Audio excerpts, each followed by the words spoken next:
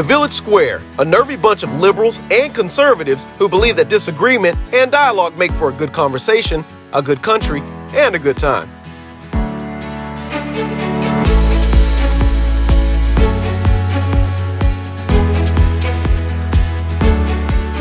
At the Village Square, we believe big things can happen when ideas collide inside the bonds of mutual respect. We're building the town hall of the 21st century across the partisan divide. At the Village Square, we talk about politics, religion, and race. You know, the topics your mom taught you never to discuss in polite company. When most separate, we gather across color, creed, and ideology. Listen, at the Village Square, we make pigs fly.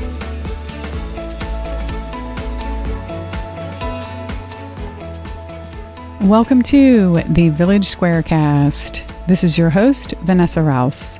Thank you for joining us for the final program of our three-part series called Equality in Life, a series of conversations about racial equality in our hometown. The Equality in Life series is part of our Local Color project made possible by the generous support of Bank of America. This series has 3 parts, each focused on a specific area where inequalities exist in our systems. These virtual programs took place in June and July of 2020, and now they're all available on the Village Squarecast. If you missed the first 2, check out the 2 episodes that dropped right before this one. Part 1 was about justice and law enforcement. Part 2 was focused on business and growth. And Part 3 is on the role of government, and that's the one that you'll hear about in this episode. Each one of these discussions brings together a remarkable panel to explore our local systems and to discuss efforts to make these systems work better for everyone in our community. These discussions really are quite incredible and have helped me so much in my understanding of the big picture of what we're dealing with here. So now let's dig into Part 3, the role of government. This discussion was facilitated by Lila Jaber, founder of the Jaber Group and the founder of Florida's Women in Energy Leadership Forum. There are 5 community members joining the discussion, and I'm going to introduce you to each voice now in the order in which they speak. First, Tallahassee's Mayor, John Daly. When I saw pictures of those individuals protesting, praising the Tallahassee Police Department for keeping them safe during the events in Tallahassee, that made me proud. That showed us that, yes, this is a community that can definitely support the freedom of speech, frustration in the streets, protest in the streets, do it right, and our police department did do a wonderful job as well. Next, here's Leon County Commissioner Nick Maddox. The real question is, what resources are you putting towards not just detaining, but rehabilitating? What resources are you putting towards making sure that people don't even get to the point where they enter into the justice system? Are you putting as much effort into that as you are in the policing portion of your budget? Then we have Deputy City Manager for the City of Tallahassee, Cynthia Barber. My first introduction to the city as an employer was my father was a police officer at a time when the diversity strategy was, if an African American leaves, you replace them with an African American. At a time when my father could not even enforce the law in Kerlon Estates because he was an African American and he was not trusted. The blue uniform was not enough for him to be trusted by a community he was charged with serving. We have come a long way from there. Next up, Sharon James, Chair of the Leadership Tallahassee Board.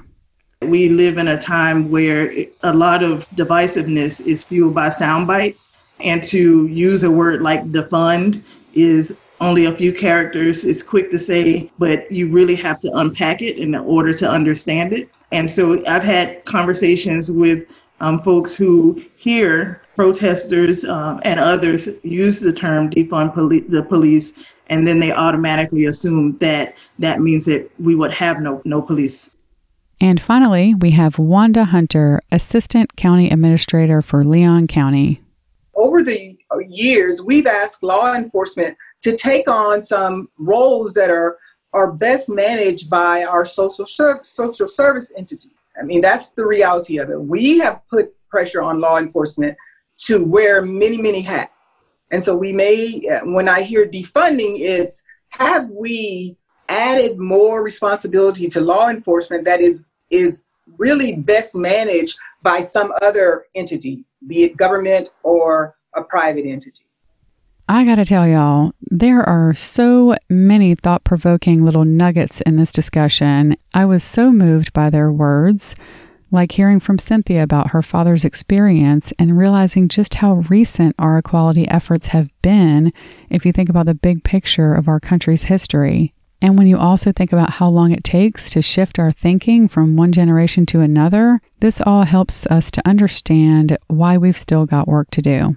I am also really thankful for the discussion in this episode and in part 1 of the series about defunding the police.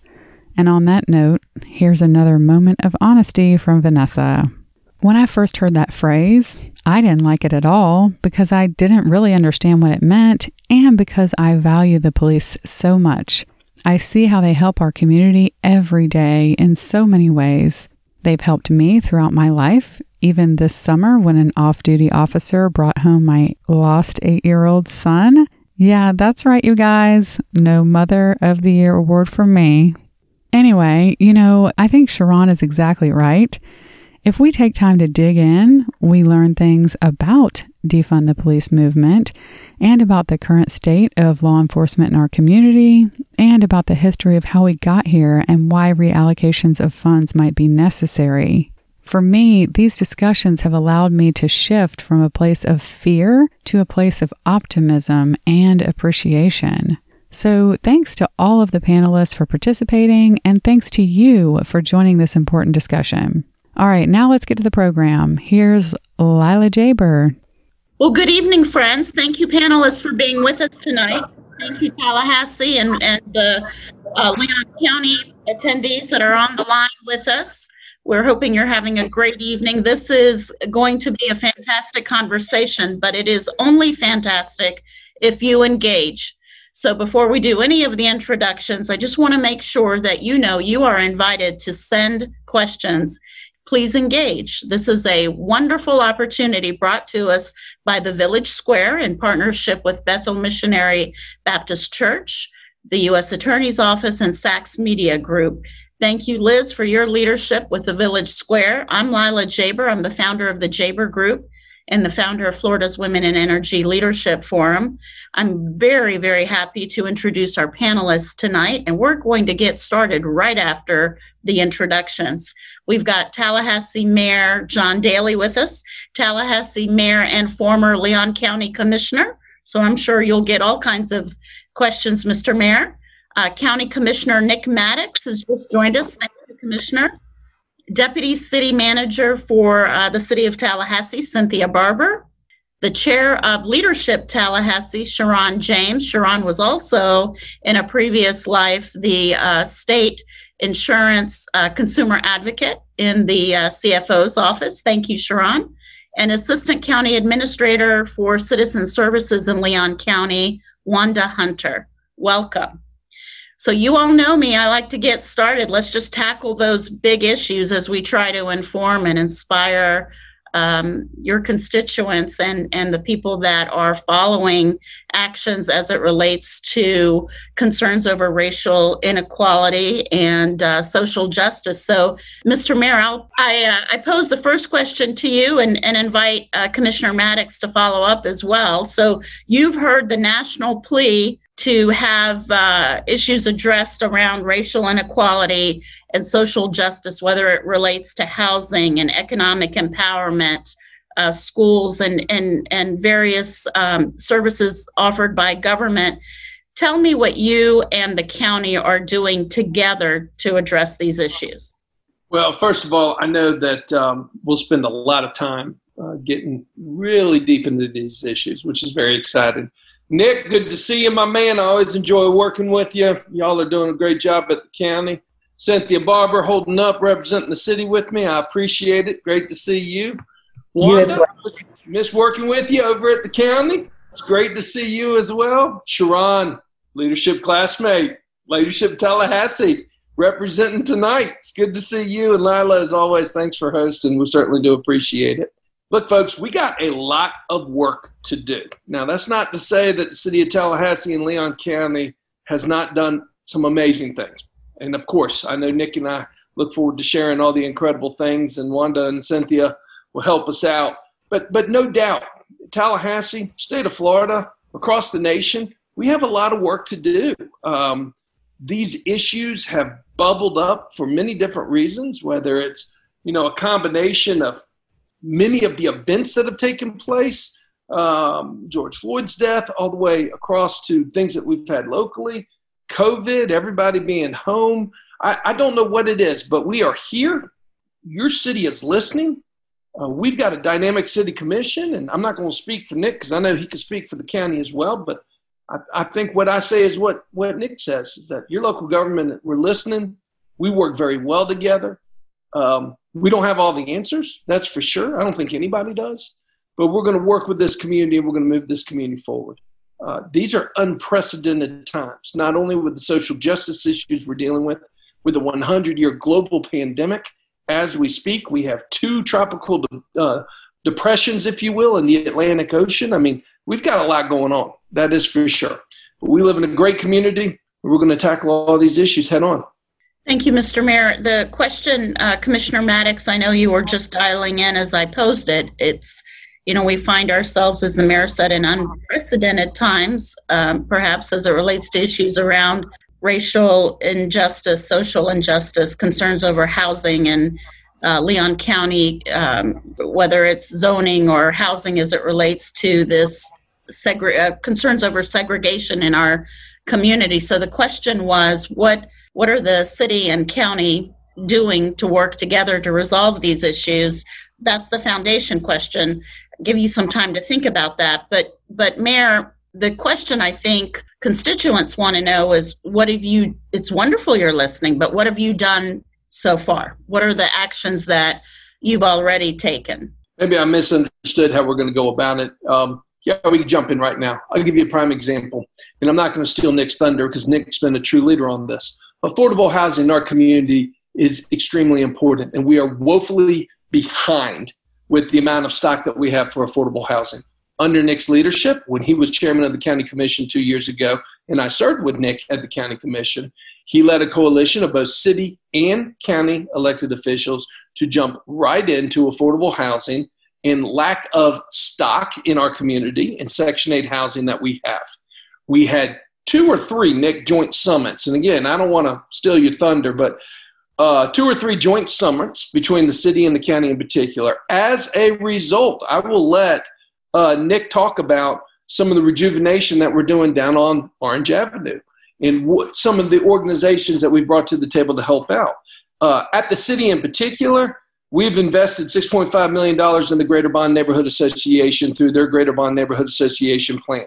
We've committed to over $1.1 million in affordable housing, public housing, specifically, and again, with what Nick's going to touch on in just a second.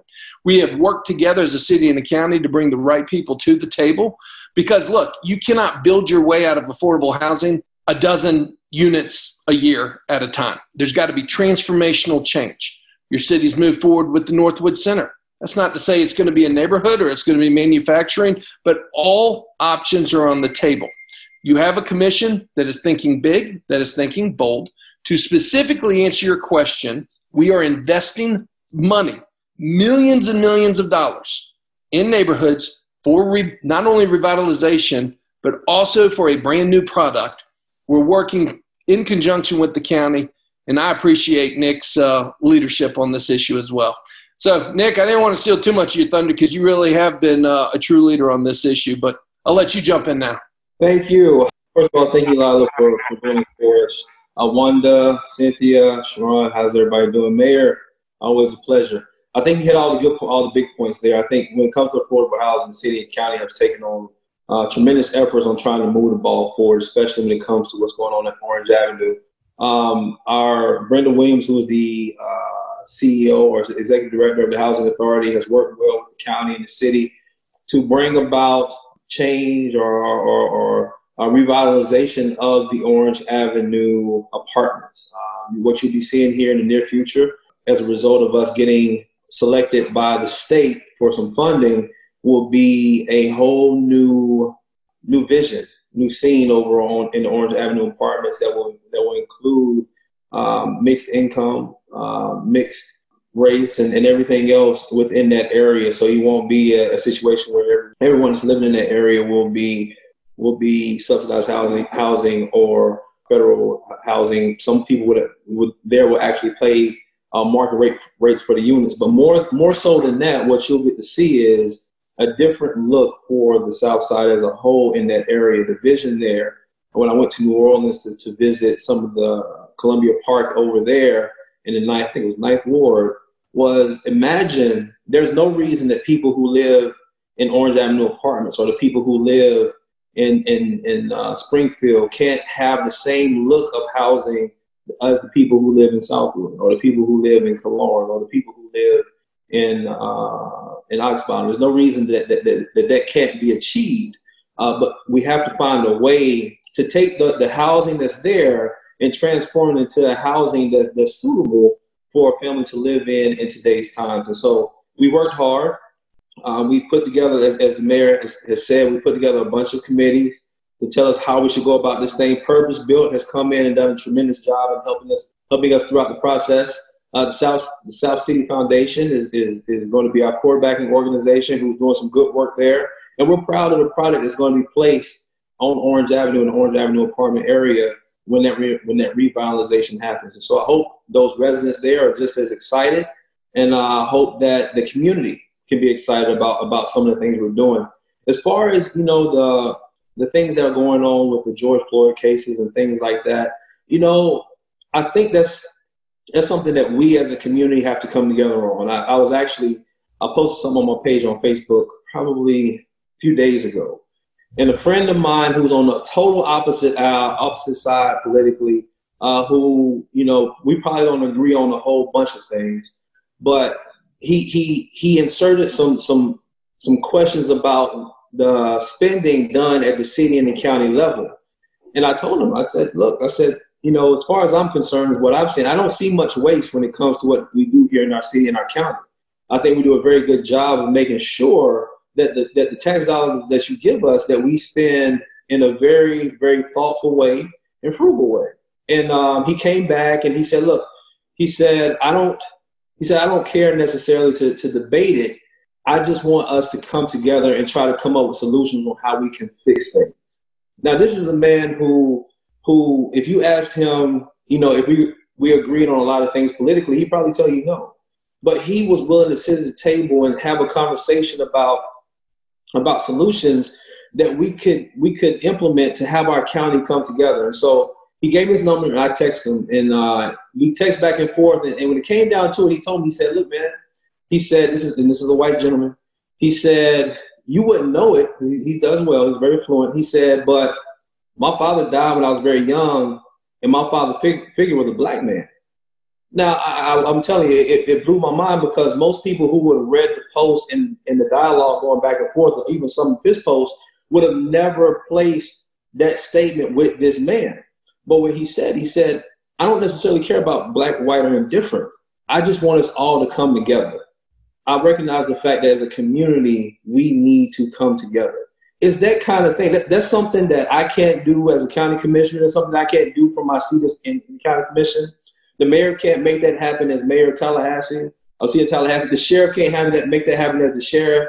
That's two individuals within our community that may not think alike on everything, but can come together to have an effect on a common cause that we both can recognize that needs to be combated within our community. You can't replace that. That's something that we as a community have to start. That's a way that we have to start thinking. And that's something that we have to consider, that it doesn't matter what your political persuasion is. Doesn't matter, if you black, white, green, or gray. There's certain things as human beings that we can all see happening around us, that if we care enough about our community, that we should be able to come together and have an effect on. That there's no politics in that. That's just all love that we should know for another human being within our community. So I don't necessarily have an answer. Well, it's not that I don't have an answer. The focus of my answer is not on necessarily what we can do as government to try to combat the racial divide that we may have in our community. The answer that I have to that is, what can we do as a community to do that? Because that's what's most important. It shouldn't be what me and John does. It should be what we do with our neighbors and within our neighborhoods, or our neighbors that don't even live in our neighborhood, that live on the other side of town, that matters most. So, Commissioner, thank you for that. But let me, on behalf of some of the folks that are typing in questions, let me push back a little and say, but isn't there a role for government in leading by example in showing the community that you too are working across those political aisles and across governments to facilitate and put forward solutions related to all things, the police brutality, housing, concerns over racial inequity in business and Leon County community? No, you hit the nail on the head. That is the place that we can play. So when it comes to that, the reason I made the statement I said is that oftentimes people see myself, they see John, they see the rest of the elected officials in Leon County, and they don't see a human being. What they see is an elected official.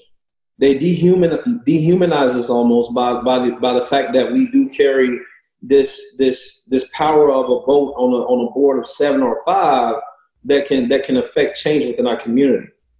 But the thing is that, and the thing I want people to realize is that we're human beings with feelings, and we also have opinions, and we also have thoughts on how we feel about things. So you're right.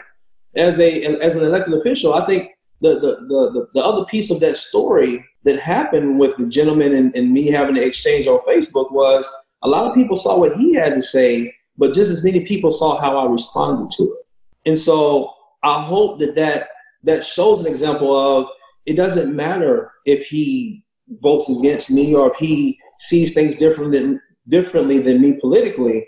What matters is that we're willing to work together to affect change. That's one thing I can say. City and county, all 12 of us, we do very well. Even when we don't agree on things, we find a way to understand both points and take our vote considerate of the opposition's point of view. And I enjoy that about being on the county commission and working with the city commission. So that's something that you're right. I think we can't get into, as local officials, we can't get into some of the partisan issues that rule the day when we are here to make common sense, good decisions for our city and county. None of our seats are partisan. Now, granted, if an elected official wants to stand on a federal partisan issue and fight hard for it, that issue more than likely is never going to make its way down to our level. So if you have an opinion on that, so be it. Have that opinion. But when it comes to whether or not masks are going to be mandatory in Leon County, that has nothing to do with the federal issue that you may have an opinion on. That's on what you want to do here locally. And that's a nonpartisan issue. That's not Republican, Democrat, black, white, or indifferent. How do you feel about it? And so those are the decisions that we have to make that can't be, because the conservative side doesn't want us to wear masks, we're just not going to do it. Or, because liberals or Democrats says so, it's just not a good decision. No, we take all the information in that we have to make a decision, and we make a decision based off of the information, nothing more, nothing less. And if it costs you a few people that don't agree with you, so be it. But if it's the right thing to do, you have to make that decision. Let me bring Cynthia in here. Cynthia, you've been with the city of Tallahassee for how long? 29 years plus. So certainly in your 29 years with the city, you've heard many concerns, and you've been part of teams that have implemented equality-focused programs at the city. Yes. What are some of the ones that you think have worked best? Okay, so you're right. And over the 29 years, I've had quite a bit of opportunity to contribute to a community that I love. And one thing that I know, you just asked a question about things that we do together with the county. I think the CHSP process is one that is a award-winning, a model for other communities that we do together, that we recognize the need to fund our human services program. We fund, the city funds about $4 million a year in that program, and this year added another $600,000 to that program. Another one that I think, it's important that we look at equality But I believe it's important that we move beyond equality into equity. And until we're willing to have those real, frank, honest conversations that there are parts of our community that need more assistance than others to get where we all need to go to have a really resilient community, until we're willing to do that, I think we do have some challenges. Our Tempo program is another great example. It's a program that's targeted at addressing what may be called across the community, across the country, are disconnected youth. I like to see them as opportunity youth. And that's where we engaged over 1,000 youth who had left school without a GED or a diploma, who were not employed or were significantly underemployed. So we have 1,000 active youth in our program. They typically have had some interaction with law enforcement, that was with the criminal justice system. We have no recidivism among this group. These young people, we just graduated our largest cohort of 34 members from the program. And when you implement programs like that, some would ask, is it fair to do that? Should we be helping in that way? Should we be helping to pay for GED courses? Should we be arranging transportation? Should we be arranging childcare? And I would argue yes, because if we want to have a real a city where everybody has an opportunity to contribute, we understand that we don't all start from the same place, but if we can work to get everybody there and make a difference for our overall community, we certainly should be doing that. And then you have the opportunity to affect generational poverty. So when a young person shows up for graduation and they have their children, their siblings, and their parents in tow, and oftentimes it's the first high school graduate in the family. And we have had the good fortune of having siblings come back and parents come back and say, if my child can do it, I can do it. And just imagine the message that sends to the young child in that family, that we live in a community that cares, but if they do their best and given the right opportunity and the right resources, and they leverage them properly, they can have a better life for themselves and they can be better contributing members for our community. So those are the programs I'd like to highlight. And Cynthia, the city, as I saw in one of the clips, I believe, you've implemented an Office of Diversity and Inclusion. Is that internal focused or external? Can you elaborate a little? Yes, I think that, thank you for allowing me to speak on that. That is the latest of a demonstration of a commitment to make sure that we have a diverse workforce, one that reflects the community that we serve. No matter what community you're from, you should be able to look at our organization and see yourself reflected in the organization. While the primary focus is making sure we have a workforce that reflects the community, because we believe that's important in order to influence the service that's provided to our community. That it's important we have that. We have an unprecedented number of 9 members of our leadership team are African Americans. And I've been there long enough to see the first African American city manager appointed, the first African American police chief, first African American city attorney appointed. But under this current leadership, when the city manager establishes a department that focuses on diversity and inclusion and have that report directly to him, it says that that's an important issue in this organization. We look at our police department, and for the first time, we have 2 of our 4 highest ranking positions. Our 2 deputy chiefs are African Americans. Again, it reinforces that commitment. Our community, particularly police, need to see, the community needs to be able to look at the police force and see minority representation there at all levels. Are we perfect? No. Do we have more work to do? Absolutely. But are we making good strides? Yes, we are. And we are held accountable for making sure. And then it's important to note that having a diverse organization does not mean that you compromise your organization, your values, your work, your experience, your requirements in any way. Everybody is held accountable. We have another, I think, a very significant appointment in our Director of Underground Utilities and Public Infrastructure. We have an African American female. That's, you're in the industry. That's pretty unprecedented. And she is one of the strongest professionals that I know. But I see that this progress has taken place a long way from when my first introduction to the city as an employer was, my father was a police officer at a time when the diversity strategy was, if an African American leaves, you replace them with an African American. At a time when my father could not even enforce the law in Crelon Estates because he was an African American and it was not trusted. The blue uniform was not enough for him to be trusted by a community he was charged with serving. We have come a long way from there, and we're making great progress. Diversity and inclusion will make sure that we have a trained workforce, that we have our pulse on the workforce, that we're making sure we create that diverse and inclusive workforce. Thank you, Cynthia. So let me circle here, close the loop on this particular issue before we go to a different topic with you and the mayor. I'd invite both of you to comment on this. It's a hard question, but I'm going to ask it because others have asked it of me. Do you think the fact that you now have 3 African-American city commissioners, that there's even more pressure for you to lead by example and take a look? I love what you're doing, and I hope the community appreciates the importance of what you're doing internally with regard to workforce, because that does lead by example. But, you know, what are you doing in the areas of procurement? And are you particularly even more sensitive to this because you do have one of the most diverse city commissions in the country?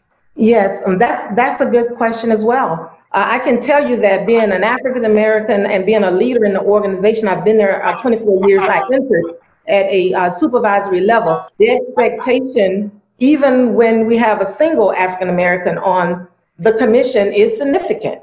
I believe that it's important that all of us are held accountable, whether it's an African American or not. But certainly I can tell you that there's a weight on the African American members of the commission to make sure that they're paying attention to the issues that impact minority communities. But by the same token, I don't think the mayor gets a pass on that. I don't think any of our white directors or our white elected officials should get a pass on that, because we should all care. And I work in an organization where I do believe that is the case. We should all care that there are segments of our community where they need more help, that they may lack some of the resources. The money that was provided to bond, the $6.4 million, is a manifestation of that. And that's done not by 3 members of the commission, but by the entire commission.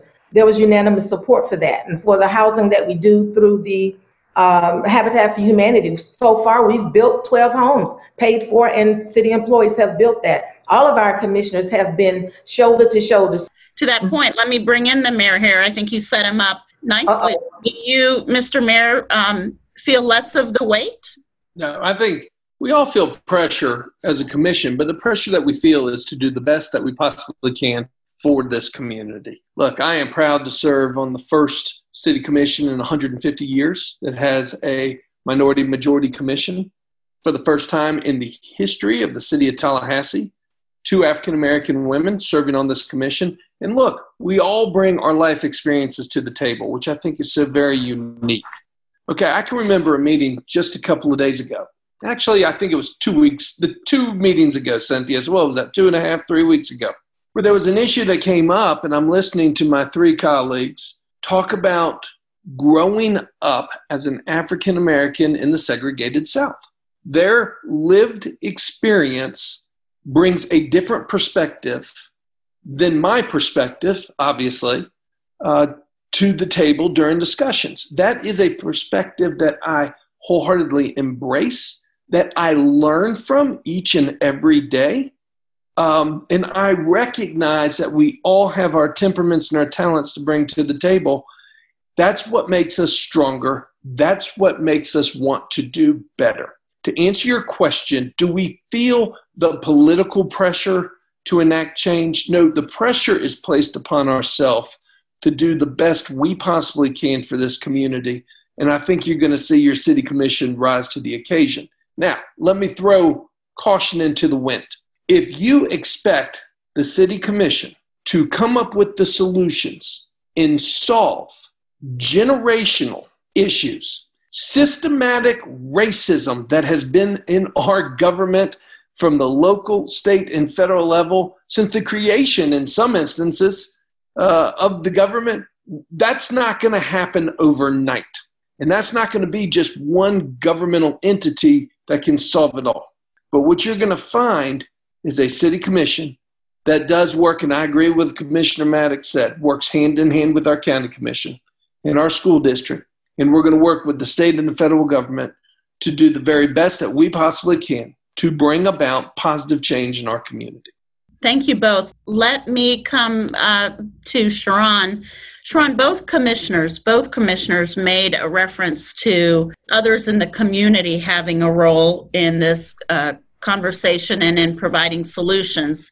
So can you talk about Leadership Tallahassee, what the purpose is, who the members are, and where your role is in the community?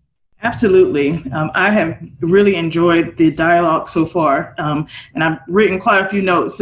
There are so many nuggets and so much information that's been shared, and this is an excellent question. I think what it shows is that one's commitment to equality, and particularly diversity and inclusion, is an individual commitment.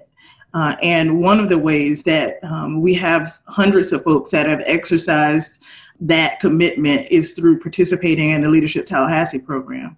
Leadership Tallahassee is a program of the Tallahassee Chamber, and the mission of Leadership Tallahassee is to cultivate a diverse network of emerging and seasoned leaders that are committed to ensuring the best for our city and our community. And so we do that through a number of different programs. As Mayor Daley mentioned, our adult program, I went through that program about 17 years ago, which meant that I was about 13 when I did.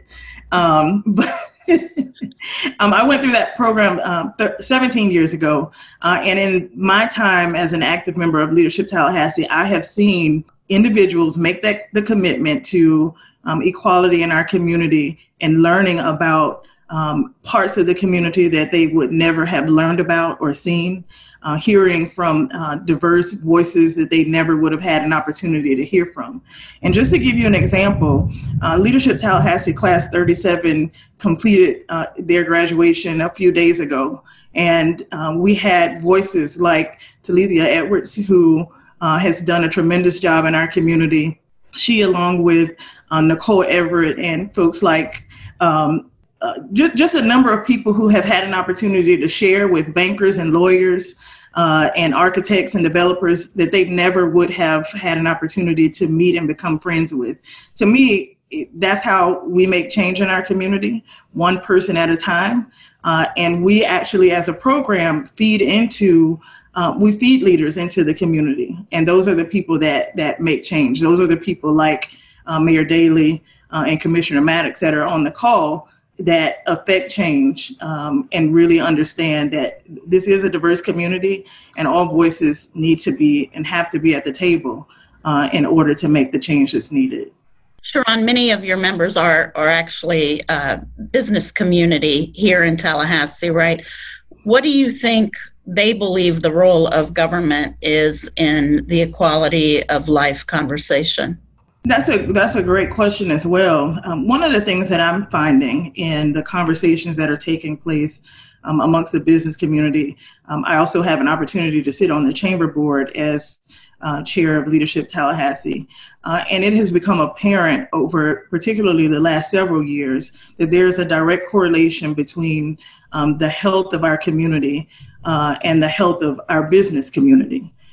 Folks recognize that. I can't say that that's always been the case, that if we work as a business community to improve outcomes like crime and education and health, that those outcomes make Tallahassee more attractive to business and industry, which economic development is a huge driver for jobs in our community. And so again, I'm pleased. We have a long way to go, but I am pleased that the conversation has risen to the point where the business community recognizes the importance and recognizes the correlation between government and making sure that all of our citizens have the best opportunities that are possible. Thank you. So speaking of safety, Wanda, I've gotten two questions here. One with regard to safety of the protesters, which I'll come back to, but can you talk about your work and partnership with the MIT study group with regard to prisoners that are trying to re-enter, what your work in trying to facilitate the work re-entry program of prisoners, and why that's important to this conversation at all? Certainly, thank you. I've enjoyed the conversation thus far.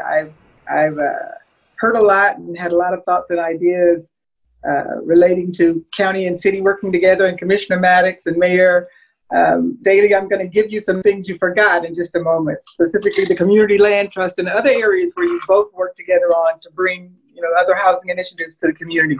But specifically as it relates to criminal justice, recently Leon County, with the help of our chair, Commissioner Deloge, participated with the MIT in a study of reentry programs and how our community would examine our current reentry activities and identify ways to improve in that process to ensure that those who are transitioning from the criminal justice system or from prisons and transitioning back into the community, how to make them more successful.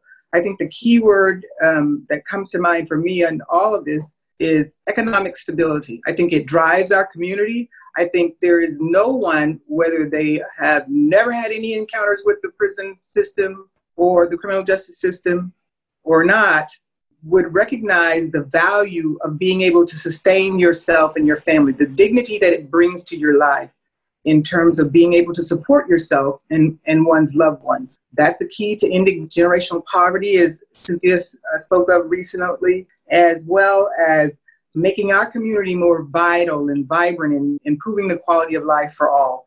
So with MIT, what we did was look at our own internal practices and the programs that we support to help people, regain their footing in society. As you know, you may not know, but once someone goes to prison, you lose basically your identity. You become a number. You lose access to resources that you may have had in many circumstances, and there's a disconnect with your family. So the current reentry programs that Leon County has invested in, along with our partners in the criminal justice system and a number of community partners that are within the CHSP process, our nonprofits that Cynthia mentioned earlier, help us to help those individuals reestablish themselves in the community.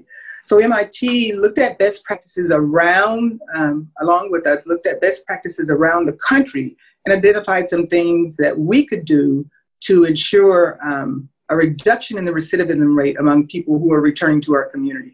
And I don't have to tell you, this country spends over $1 trillion a year on the criminal justice process, from the law enforcement piece to the health services piece, as well as the corrections piece. And so would it not be more feasible for us as a community if some of those monies could be put into revitalizing our community, growing our community, our wealth among people in the community? So it's just a matter of rethinking how we view that segment of our population, our community. There is a need, obviously, for criminal justice as well as law enforcement. No one would discount that. But is there a way to put more emphasis on those things that sustain life rather than devalue life once someone has paid their debt to society? So MIT was instrumental in helping us look at some options for that, and we'll be working more closely with our board to present those ideas. We had a little interruption from the COVID pandemic, and so we all got a little sidetracked for a moment. But it was a wonderful experience. Let me pose this to the four of you, and obviously, Sharon, jump in if you have an opinion on this as well. But so, Wanda, let's go from there to the notion that the police should be defunded. What does defunding the police mean to each of you? Mr. Mayor, since the police department is right under the city of Tallahassee, do you want to speak to that first, and then we'll go to Cynthia? When I hear people say defund the police, from what I understand, they want municipal governments and county governments to take money out of a law enforcement budget and put it into other areas of a municipal, a county, or a state budget. Okay, that is what I am understanding. To defund the police is to reduce the budget, whether it's parts of a law enforcement budget, but you're taking it out and you're putting it elsewhere, or you're just getting rid of the police altogether. Now, I support Tallahassee Police Department, and I support the men and women of the Tallahassee Police Department. I support our Sheriff's Department, and I support law enforcement. Now, that does not in any means discount that we all want to be the best that we can. Your Tallahassee Police Department is the second longest accredited police department in the United States of America. Not many people know that. I have sat across the table in the most recent weeks from representatives of TPD that says, hey, we do want the best and the brightest in training out there. We do want to evolve into the 21st century police department that everybody wants us to be. Please help us provide us those tools. But let me be clear. I do support our police department. I do think, for 1 second, if we think about how they conducted law enforcement in our community during the protest, Lila, you were going to mention this. I was extremely proud of how our law enforcement conducted themselves during the protest. In fact, when I saw pictures of those individuals protesting, praising the Tallahassee Police Department for keeping them safe during the events in Tallahassee, that made me proud. That showed us that, yes, this is a community that can definitely support the freedom of speech, frustration in the streets, protest in the streets, do it right, and our police department did do a wonderful job as well. So, yeah, this is one of those issues where this is one that we're dealing with as a community. I can tell you that your city commission has already committed to fully funding the police department this year in the budget cycle. We had that conversation at the budget workshop 2 weeks ago, and all 5 of us did fully fund the police department. There wasn't a vote against it. So that decision has been out there. But, of course, we are all committed, along with the chief and the police department, to evolving into, the true 21st century law enforcement department that we all want to be. And Cynthia, does that make sense? Did I just blabber, Lila, or do you understand where I'm coming from? I understand the point, but I guess that brings back, so again, pushing back a bit with regard to the folks that are asking the question, Cynthia, are there additional funding considerations then to put programs in place that address the notion that, you should embrace a 21st century community building model, not just from a law enforcement model, right, Mayor Daley, but going back to what Wanda said, does the city need to find or redirect funding that will bridge the gap between what the community is asking for and what the role of law enforcement is? Let me jump in. Cynthia, let me jump in real quick. That you back me up on this, because let me be very clear, Lila.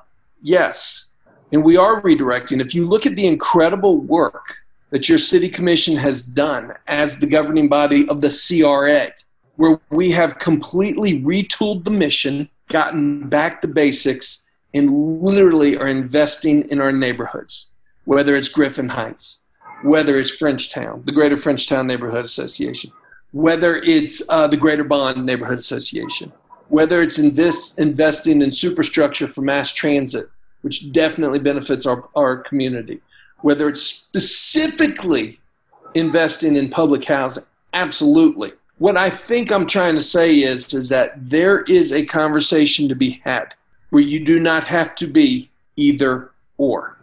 There is a conversation to be had, and as leaders, I think it's our responsibility, and I think Nick would agree, to help facilitate this conversation. That's one of the reasons why I love the Village Square and what you're doing tonight. You all are facilitating this conversation. It is okay to support your police department in what they're trying to do to make our community great. And it's also okay to say, we're not doing enough, whether it's housing, whether it's equity, whether it's job creation, and we have to do better. I think there's room in our community and across the nation, quite frankly, to embrace all of this frustration and everything and be able to move forward. Cynthia, I didn't mean to cut you off. I do apologize.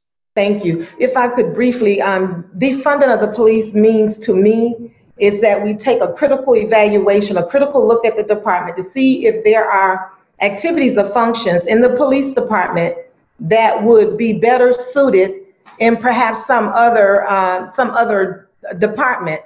I can tell you that there are some functions that, and a lot of what the community is asking for in terms of the kind of focus and work. We have our juvenile services unit that works with some of the very clients that Wanda's talking about. We work with youth offenders, some of the most violent of those youth offenders, trying to keep them from recommitting a crime, getting them on track through our temporal program with educational opportunities, our victims advocates who do more than just core policing work. So the idea in my mind that a law enforcement officer cannot bring that kind of compassionate and care and skill to a job, I reject that, because again, I think I told you my dad was a police officer. And so I knew about community policing as a child through the work that my dad and his co-workers did at that time. They knew us, they got out of their cars, they walked, they talked to us, they knew the issues in our communities, they knew I needed to be home when the street light came on. So our officer rode through the neighborhood, Officer Woodson. So when we look at trying to take a comprehensive look at it, police really shouldn't be just viewed as only the bad news bears. I only see you when there's something bad, but they are the ones who provide lunch in some of our communities. Just last week or 2 weeks ago, our deputy chief and the department arranged lunch in the Leon Arms area. They provide bikes and toys and things of those natures to kids for holidays. But I do think that we need to take a critical look at, are there ways to better leverage some of our programs that might be housed under the police department that could be better housed somewhere else in order to free up our law enforcement officers to do other things. I wanted to point out that the program that the mayor talks about, the $6.4 million in funding, I want you to know that that started out of as a public safety program. That's exactly what it is.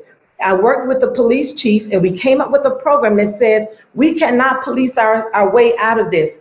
Every time somebody sees a police officer, it does not need to be related to an arrest or an incident. How can we work proactively with our community? So the Neighborhood First program, which was developed by the neighborhood in conjunction with the police department, that listed public safety as a priority for them, and an expectation that they worked collaboratively to build relationships between the community and law enforcement. So when people think about policing, I want you to think about this program where we have at least 3 of our neighborhoods that saying it's public safety is important. Here's what we're going to do as the people who live in this community. Here's what we're going to do as the business owners in this community. And here's where we think government plays a role. So I see it as a retooling and a recommitment on everybody's part that for a safe, resilient community, all of us have a role to play, including the police department.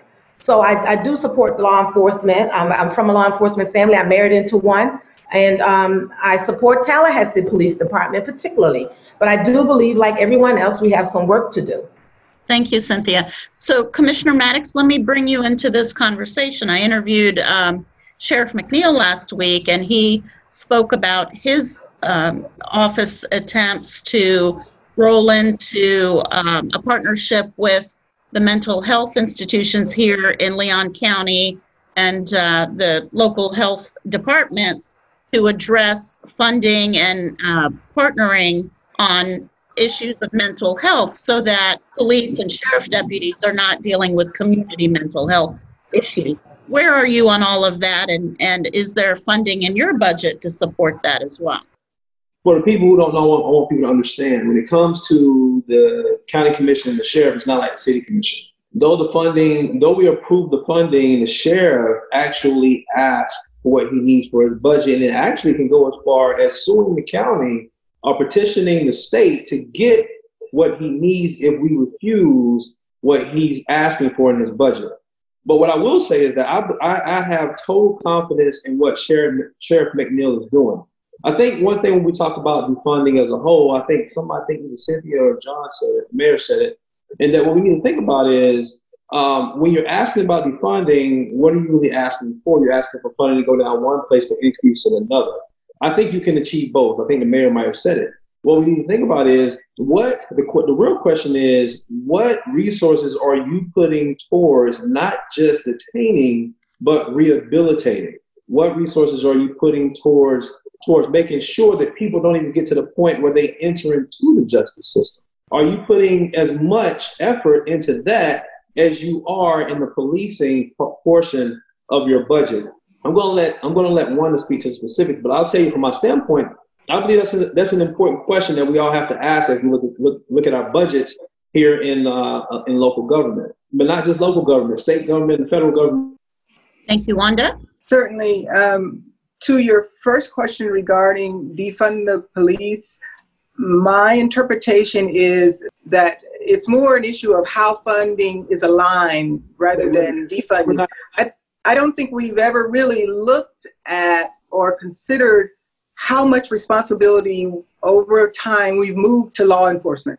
Law enforcement is called to address everything from mental health issues when someone is in crisis and acting out. No one calls TMH. They generally call law enforcement. You know, sometimes there are issues with children that are disruptive who might be suffering with behavioral issues, teenagers. Law enforcement is called, not a support service or a healthcare provider. So I think we have to be sensitive to, over the years, we've asked law enforcement to take on some roles that are best managed by our social service entity. I mean, that's the reality of it. We have put pressure on law enforcement to wear many, many hats. And so we may, when I hear defunding, it's have we added more responsibility to law enforcement that is really best managed by some other entity, be it government or a private entity. If I could, to Wanda's point there, a lot of times you need that relationship between the police department, referral service, to have a partner on board with you, because when we receive the call, oftentimes it's a call of an activity that's taken place. Nobody's already made an assessment that you're dealing with a mental illness issue. They just say a person's throwing, or a person's climbing, or a person's doing those kind of things. But if we utilize the early integration of 211 and some of the social services like what you're talking about, Wanda, I think that is the best opportunity for us to move forward. Right. And to further Commissioner Maddox's point and Lila's question, Leon County recently formed a partnership with Appalachia and the Sheriff's Department to help fund what's called the FIRST program. And that is a program where law enforcement is partnering with representatives from Appalachia Center to intervene at the earliest point possible to help divert people from jail and prisons to the mental health services in the community. We all know that it is cheaper to provide services in the community than in an incarcerated system. We know that if we preserve our jail bed space for just those people who are a true threat to our public safety, then the entire community is better off. So yes, Commissioner, you recently voted to support a grant-funded program that would allow us to provide those support services to the sheriff. So that's one of the ways that we all partner together. Thank you. Thank you. So Sharon, does the business community have an opinion, or has the chamber weighed in on the notion of defunding the police, which I think collectively it sounds like all the panelists agree that that may be the incorrect term for what's really being requested, which is a reallocation or greater allocation for community support programs and finding initiatives that bridge the gap in the community related to inequities, right? I see lots of heads shaking. I'm assuming you all agree, wrong term. Yeah. Sharon, does the business community weigh in on this issue? You know, it's interesting, and I was going to say this earlier in our dialogue, and I appreciate being able to be a panelist representing Leadership Tallahassee, a program of the chamber, but as an authentic leader, I always have to show up first as a Black woman. And so just to answer your question, not on behalf of Leadership Tallahassee or the chamber, I think that this example is a prime example of the fact that we live in a time where a lot of divisiveness is fueled by sound bites. And to use a word like defund is only a few characters. It's quick to say, but you really have to unpack it in order to understand it. And so I've had conversations with folks who hear protesters and others use the term defund the police, and then they automatically assume that that means that we would have no police. And so, again, not to speak on behalf of either organization, but I really appreciate the conversation and the Village Square for allowing the dialogue so we all can better understand what that means and the complexities that go along with governance. It's not just that simple. You just can't take action based upon one group's opinion. The role of government is we're representative in nature, and that you have to take into account the various ideas, the opinions of a lot of different stakeholders. And so again, I like the dialogue because it shows government at work. Thank you. Hey, before you, Commissioner Maddox. We have to consider when we're talking about this whole defunding conversation. I actually got this from the sheriff when some of the protest stuff was going on. Is policy is just as important as funding.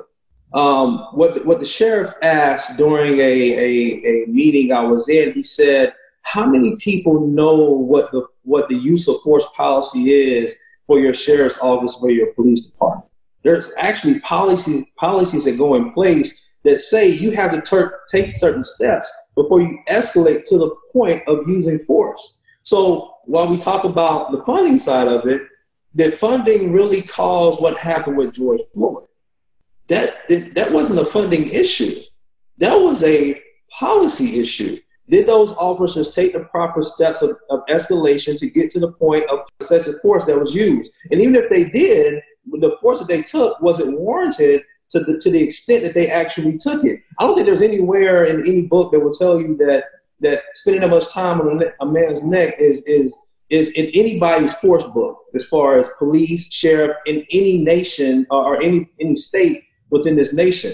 And so I think what people also have to pay attention to, and I'm glad the city of Tallahassee, they actually went through the process of creating the Citizens Board for the police department. I believe that's John. I'm sure you're going to speak on it and correct me if I'm wrong on the language of it.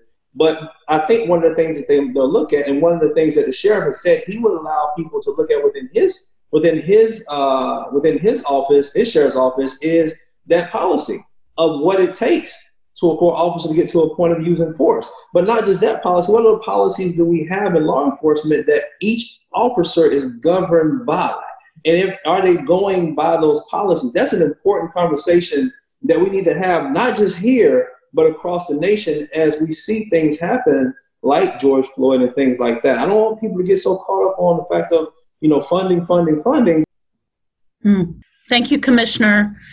And in that regard, Mr. Mayor, I have two questions out of the chat box that I'd love for you to address. One is the city has established the Citizens Review Committee as it relates to police reform and police action, if you could address that. The second question, and I open this to Commissioner Maddox as well, is there are some critics of the Black Lives mural that's gone up in the intersection of Gaines and Railroad. Some of the critics, according to the question, some of the critics are saying that that was a very superficial attempt at addressing racial inequity. Do you want to speak to both of those things, Mr. Mayor? Sure. Wait, hold on, Lila. What was the first question again? Your Citizens Review Committee. Sure. Let me also touch on something that Nick said. One of the things that I was really touched with the police department, I don't have a law enforcement background. And when all the protests and everything that were going on, and in particular, former President Barack Obama came out with 8 points that he recommended mayors across the United States look and review with their police departments to make sure that these were 8 easy things that should be taken into consideration immediately. So the first thing I do, Cynthia, you remember, I called up you and Reese and the chief and had a quick powwow saying, tell me exactly where we are with these 8 bullets. Nick, one of them was the use of force, the chokehold in particular, the very same hold that was used in the George Floyd incident in his death, okay? That's been outlawed at TPD for years. And in fact, we went point by point at, and I was very pleased to sit back and have the chief go, we haven't done that in years. That is not in our policy. We haven't done that in years. And it brought a lot of comfort. And it goes on to a lot of what Sharon was talking about as well, about really diving in on the conversation. So you have people that would jump in my face and say, you got to get rid of I can't believe you got to get rid of the chokeholds, Daley. As mayor, you got to set the example. And when they take a breath, then we'd come back and say, we did that 10 years ago. It's not in play. Rest assured, it's not in play. There's a lot to be addressed, but this in particular is not in play. So I agree. We get so caught up, and Sharon made the great point. We get caught up with buzzwords and buzz phrases, defund the police. What does that mean? And it's only through the real conversations that I think it matters. Police Review Board, I think, is the right direction to go. That was actually a recommendation, and the chief has been involved from the very beginning. We have his Citizens Advisory Committee that as soon as he was appointed, the police chief of the Tallahassee Police Department, he came forward and said, this is something that I want to create. The city commission has taken it the next step and said, we're looking at a review board. Now, let me be very clear, Lila. There's a lot of people that think or expect or want a review board to, quite frankly, have more powers that we do not even have the jurisdiction to give. For instance, the city commission does not have the jurisdiction to give a police review board subpoena power. That would have to be granted by the legislature. So, a lot of times people come and they're like, you did not do enough with the review board. Well, that's because what you're asking for us to do cannot be granted by the city commission, has to be granted by the state.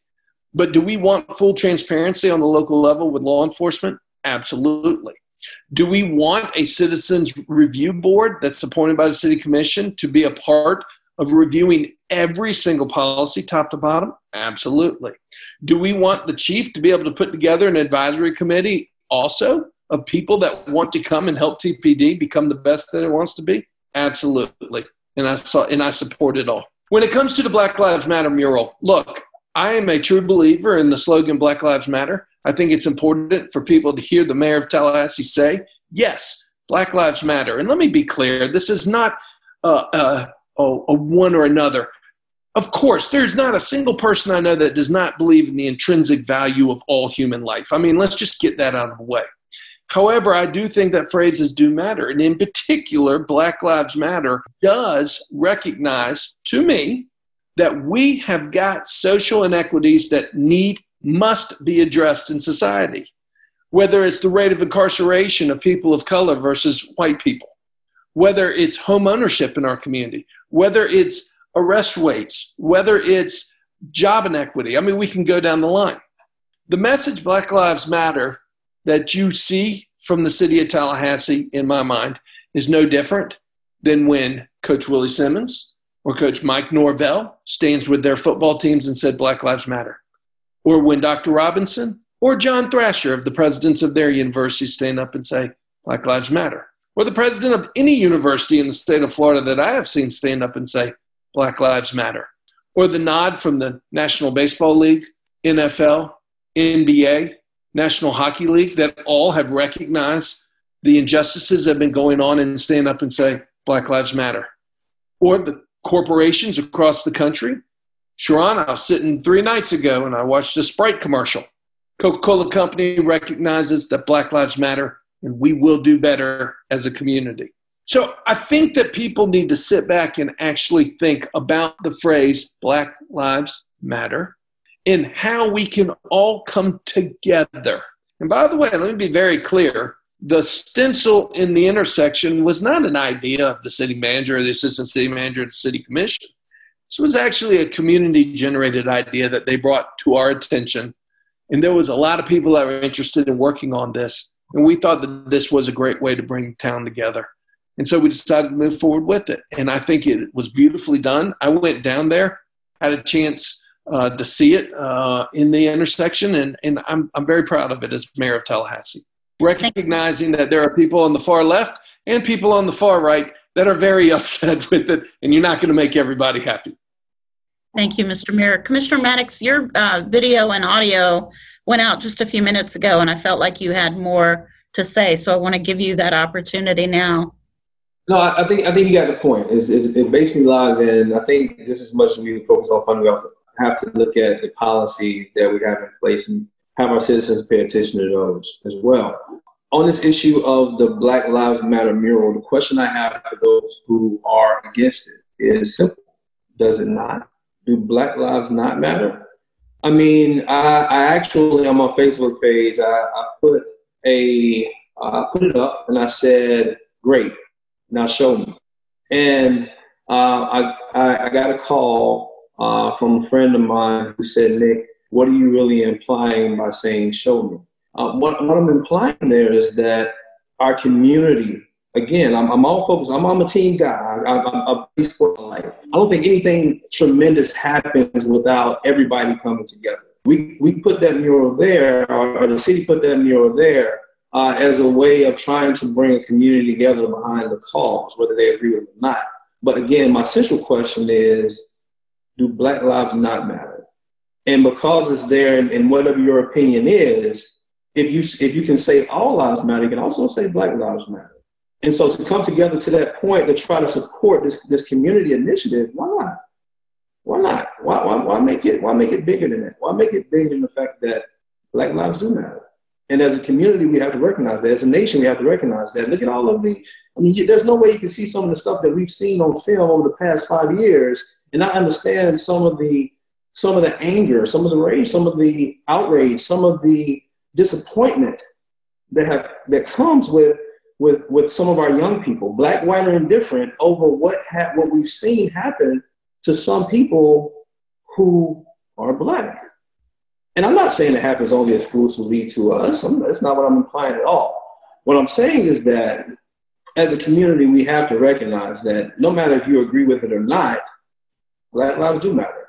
Just like every other life matters within the city of Tallahassee and within this nation. Now, what are we going to do about it? So, Commissioner, let me interrupt you there. I've got a question in the Q&A box, and it's the question you just posed. Let me put it back on you. The Q&A is, this is a very good discussion, but what practical actions can be taken now to show movement with social justice reform? So show me, right? So what people are really getting at is, we've heard the establishment of a committee. We see the Black Lives Matter mural.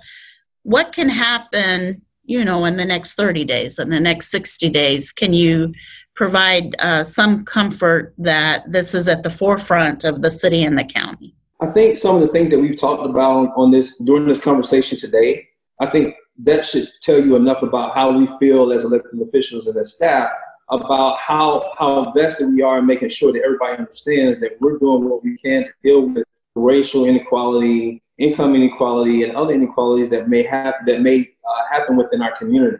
This is one of those things I talked about earlier. This is not a partisan issue. This is not a red, blue, liberal, conservative issue. This is a issue that we all need to deal with, because whether they believe it or not, that racial inequality that exists in one neighborhood that may cause the food insecurity and things like that will eventually find its way to your front door. People will find a way to satisfy the needs they have to survive. And so I have no food in my house. I'm gonna find some food. It's that simple.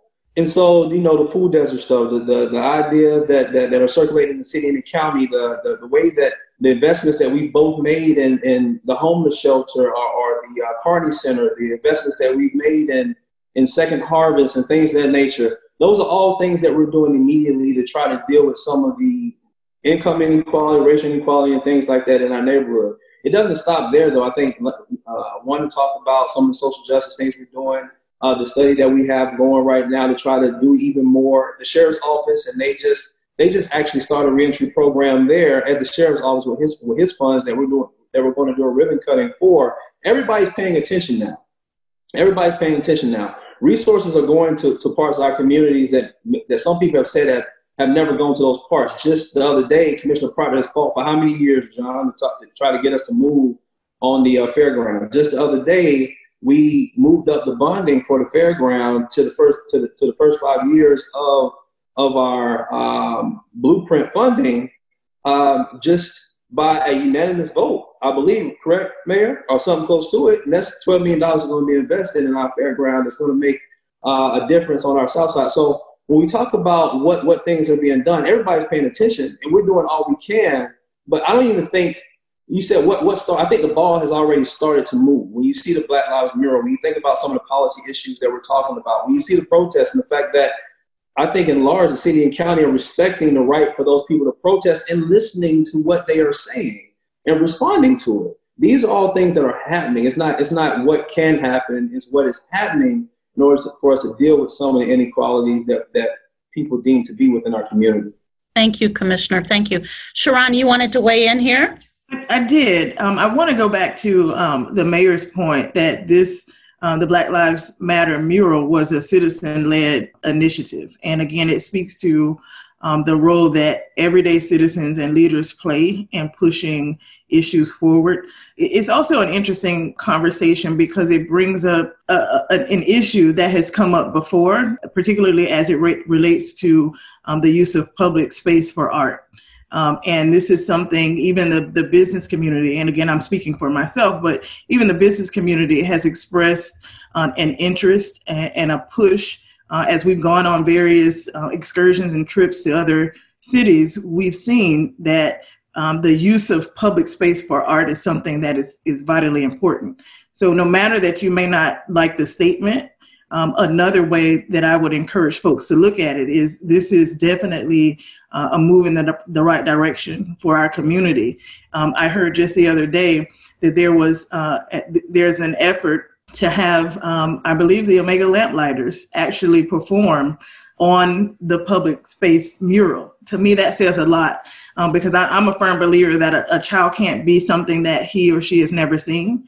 And so it's important that the children in our community see that and know that we live in a community where Black lives do matter. And so that, again, is not just how we interact with the police, but also how we interact with one another. That message is a very powerful message, and it touches, and it can go very far beyond just a policy discussion, beyond just the programs that we're talking about today. So again, this was a citizen-led initiative, and I commend the citizens, the women, that really were at the forefront of pushing this issue forward. Thank you, Sharon. Wanda, I've got a chat question here that I want to pose to you.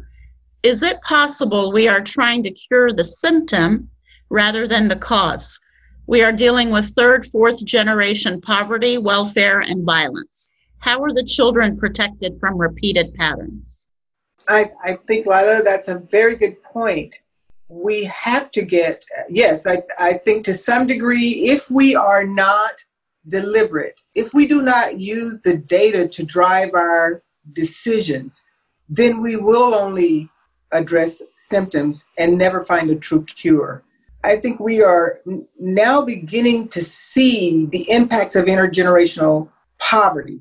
And as Commissioner Maddox stated, while none of us encourage violence or misconduct, it is human nature to want to survive. And so, again, it's an issue of where do we invest our resources? Do we want to see, if we say we want to improve the quality of life for all of our community, what does that mean in real terms? What does quality of life look like for the citizens of the Southside community or the Bond community?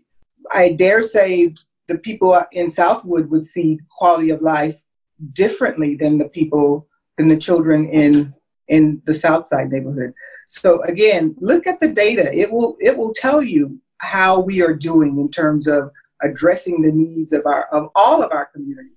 And if we are all tied together in that respect, improving the life of our youth, changing that trajectory for the next generation of youth, that they can realistically see themselves in leadership positions, although their fathers and mothers, were not. They were either incarcerated or had menial minimum wage jobs and could barely make ends meet. What would help that child see their way out of that? And I think that's what's incumbent upon us to recognize that everyone in our community deserves more, and to continue our efforts to collaborate and work together as a community to make those things happen. Thank you, Wanda. Cynthia, how can nonprofits, business, and church communities, along with individual citizens, play a part? Great. Again, a great question. I think our CHSP process that I talked about earlier, the Community Human Services Partnership, is a great example of that. Those are services that work towards eliminating and reducing some of those root causes that we talk about. So it's looking to put programs in place for housing. Our temporal program, another one, we work in partnership with nonprofits, with the universities, and with Leon County schools and other community partners to find employment for young people, to get the GEDs that they need, provide funding for that. So we're already doing some of that kind of work. But what we do know is it relates, as I told you, a lot of these programs started as an effort to reduce crime, and recognizing that we could not really deal with crime unless we dealt with the root causes. And how do you put in place those agencies to support those services? So I do see a role there. Our human services partners, they provide a lot of those services for housing, for food, for shelter, for counseling, for drug addiction, and those kinds of services. We fund those. I mentioned to you earlier, $4 million a year that we fund for those programs. We fund $1.5 million for phase 1 of the redevelopment of the housing on Orange Avenue area. So in business partners, we have a TIFLA program, which is a Tallahassee Future Leaders program, where again, we seek to provide an introduction to employment to youth. And we've in the past had to depend on our business partners to help us expand that program.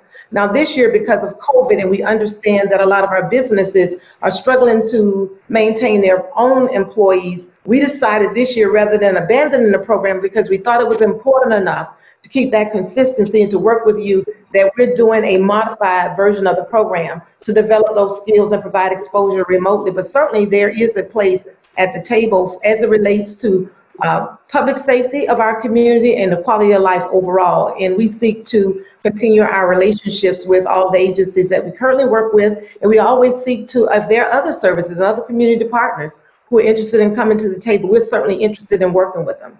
Thank you, Cynthia. So we have 10 minutes left. Here's what I'd like to do. I want to use the remaining time to give each of you just a couple of minutes to share your reflections and observations from today's conversation, but frankly, anything you want to make sure to address that maybe you haven't had an opportunity to. So Cynthia, I'd like to start with you. Okay, so first of all, thank you and the Village Square for doing this and allowing us an opportunity, because I do believe that at the root of a lot of what we deal with is the ability for us to communicate openly and honestly about the things that we see and we feel to make our community better. You know, I'm a native Tallahassean, and my office is on the 4th floor of City Hall, and from there I can see my high school. So I'm often reflective. I look out of the window and I see I am that little girl from across the tracks. I'm that little girl that was being trained up to be a administrative support person, a secretary, or perhaps a teacher or a nurse if I was lucky. I believe working together, and I try to be that example for young people that I know, and some perhaps that I don't know, that with the appropriate investment in me that came from those at my school, from my parents, the examples that I saw, led me to understand that with an appropriate amount of hard work and us working together, we can transform ourselves and our community to be any community we want. I believe Tallahassee, I already say Tallahassee is the best city in the nation, and I would venture to say in the world. I love Tallahassee. But what I've learned is that we all care about this community. We may show that care differently, but we have a lot of resources at the table, particularly this panel. I'm really impressed with those who are on the panel. Let's just work together. And even in our law enforcement area, work with us. We are your Tallahassee Police Department. We are your city government. We're working on your behalf. Involve, get engaged. Don't tell us how we can do better, but not be willing to get to the table and put some sweat equity in. We all need to get to the table. Thank you, Cynthia. Wanda? Certainly a very good discussion. You know, I'm very proud not only of the Leon County community, but particularly of both city and county governments. And forgive my bias, more so for county government. I'd like to take a moment, if I may, to recognize my county administrator, Vincent Long, who is a very inspirational leader, who challenges all of us to give our best, to keep our community first, to be focused on the community's needs. And I see that in him each time he speaks to us about future plans and growth opportunities for the community. So again, I think great leadership, both at the appointed level and the elected level, are critical to the success of any organization. He encourages us to partner with our community to involve them, engage them, and ensure that we are hearing them in terms of giving our county commissioners what they need to meet the constituents' needs. So I think we are in a good place as a community. I'd also want to add that, what is happening right now across our nation, really across the world as it relates to race issues, should make us uncomfortable and move us to action. I would sincerely hope that we did not take this moment as an indictment of what we've done so far. As John Lewis said so eloquently, we've come so very far. The discomfort we're feeling now should drive us to go farther in terms of making us a more perfect union as we say we are. So I think this, and thank Village Square for giving us as a community an opportunity to challenge ourselves to continue growing and working together so that we all have the highest quality of life that we possibly can for ourselves and generations to come. That's the least we could do for our children in the future. Thank you, Wanda. Sharon. Yes, so many wonderful things have already been said. So I would really just want to encourage everyone to participate in programs like Leadership Tallahassee. I believe that equality comes from having equality of opportunity. And those opportunities often come from you being a part of a diverse network of people that don't always look like you. And that's not just people of color, but also, white people. So you should have a network with people that don't look like you, whether that's on LinkedIn, Facebook, or just your friends. And so that's how you hear diverse voices. That's how you hear other perspectives. And so again, I think we live in a great community. As we've all said, we still have a lot of work to do, but the work that needs to be done starts with us individually. And it doesn't, 100% of it, not even 50% of it rests in the hands of government. It rests in the citizens.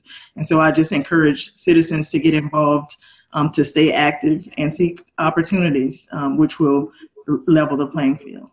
Thank you, Sharon. Commissioner Maddox.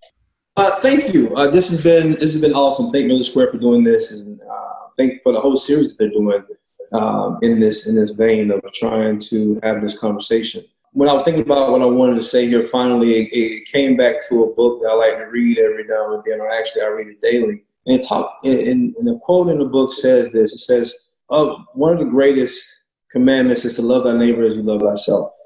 It starts with loving yourself, but then that same love that you have for yourself, that same sense of self-preservation that you may have, extending those same feelings to the person who lives next to you. Not just the person who lives next to you, the person who lives 10 miles from 100 miles from you, on the other side of this great nation we call the United States of America. Those things are absolutely important and just life-changing when it comes to the things we're trying to do within our community. I don't think, and I try to live by that every day as I make decisions as a county commissioner. I think the level of empathy that's needed throughout the world, throughout the county, throughout the state of Florida is so immense right now. When you think about some of the arguments or some of the things that we're having to debate, and I keep going back to the mask issue because it's the simplest thing you can actually debate right now is whether or not you should wear a mask. If you approached it from that standpoint of loving thy neighbor and showing a little empathy to that neighbor, the thought that, hey, I'm 30, I'm 20, and it may not actually affect me at a place that is actually deadly to me. Well, what about that old lady that you're walking next to in the grocery store? Just because it doesn't affect you doesn't mean it's not going to kill her. That's the type of thoughtfulness, empathy, and togetherness, a community that we need as a whole. The idea that the conversation around Black Lives Matter, the conversation around the funding the police, and the conversation around racial inequity, all these things lend themselves to that one statement. Do you love the person who lives on the other side of town as well as you love yourself and your family? Are you that much into self-preservation? Are you that selfish that you could care less about what happens to the people within your community? I don't think Tallahassee is that type of place. I don't think Leon County is that type of place. As a matter of fact, I don't know it to be, and I've been here almost 20 years. And I hope that when people see this, when they listen to what we're saying here, that they'll embrace that attitude to say that we are, and I think maybe the city came up with this, or maybe even the Downtown Authority. We are one Tallahassee. We are one Leon County. We're not separate barrels. And until we start thinking about it and respecting the cultural things that happen on in each respective place and starting to understand and really embrace and even go visit those cultures, I think that when we get there, that there will be a complete county with folks who care about each other, empathetic for each other, and love each other. And as elected official, that's what I like most for Leon County, City of Tallahassee. Thank you. Mr. Mayor, giving you the last word. Well, it's tough to beat Nick. Nick is always right on point. I think I've got the most incredible job in the world. I am the mayor of the most wonderful city, Tallahassee. And I will just summarize by saying these are difficult times. These are unusual times. We haven't seen anything like this between the social justice issues layered on top of a 100-year global pandemic, recession, how it's impacted all of our lives. We're all frustrated. We're all trying to figure things out. But I tell you what, I am a positive guy by nature. I believe in the human spirit. I believe in all of our citizens, and I believe in this community. I am blessed to work with the most amazing people at City of Tallahassee, from Reese and Cynthia all the way down. I am absolutely honored to work with some of the most amazing people that are both elected and appointed officials at the county, like Nick and Wanda. I am blessed to have such a wonderful business community that I get to work with day in and day out, like you and Sharon. I mean, the truth is, Tallahassee's great. We've got a lot of work to do, but we're going to get through this, and we're going to make it. And I just hope everybody has a blessed and a safe evening, a great week, and let's just keep smiling. We are Tallahassee strong, and we are Tallahassee proud. Thank you, Mr. Mayor. So I want to personally thank each of you for your leadership. Thank you so much for what you do day in and day out for our city, for our county. On behalf of Village Square, thank you for participating tonight. I want to make sure our viewers know that Village Square will be rebroadcasting this event along with the other two in this series beginning July 30th at 7 p.m. On behalf of Village Square, Sachs Media Group, the U.S. Attorney's Office, and Bethel Missionary Baptist Church, thank you all. Have a great evening. Stay safe. Thank you, Lila. Thank you. Thank you. Hello again. This is Vanessa, your podcast host. Thanks for joining us for this very important discussion, and thanks to each of these panelists for participating and for their work in our community. I really appreciate the focus during this Equality in Life series on root problems, on finding ways to provide better opportunities and fix injustices in our systems so that our community can function at its best for everyone living here. My big takeaway after listening to this series is how it's going to take the majority of us on a personal level and across the board in government and organizations in order to make enough change and the right types of changes. During this series, we've heard lots of discussion about the role of personal responsibility and also the role of government and business. For me, this Equality in Life series has broadened my understanding of how systemic racism plays out locally day to day. By hearing from people on the receiving end of it and from people inside the systems, having them share their insights has been very helpful to me, and it's also been great to hear about some of the positive changes that are taking place. I hope this series has been helpful to you as well, and now I'm going to throw out a little challenge for you. I bet you know someone else like me who wants to know more about all this. So please help us spread the word on these conversations. And if you're wanting to have more conversations in your own circles about how our local community is tackling these challenges, this series could be a good way to start. Ask a few people to listen and then follow up with a discussion to explore thoughts and discuss action steps. You can find the show notes page for this episode with links to resources mentioned at villagesquare.us/squarecast. Please subscribe to the Village Square in your favorite podcast directory or on our website so you'll be the first to know about new episodes coming out each Thursday. You can also subscribe to our newsletter and learn about all Village Square's activities at villagesquare.us. We appreciate you listening to this Equality in Life episode of the Village Squarecast. Until next time, we challenge you to reach out with an open heart and mind to someone who doesn't look or think like you. It changes everything. We'll talk to you soon, and thank you so much for listening to the Village Squarecast.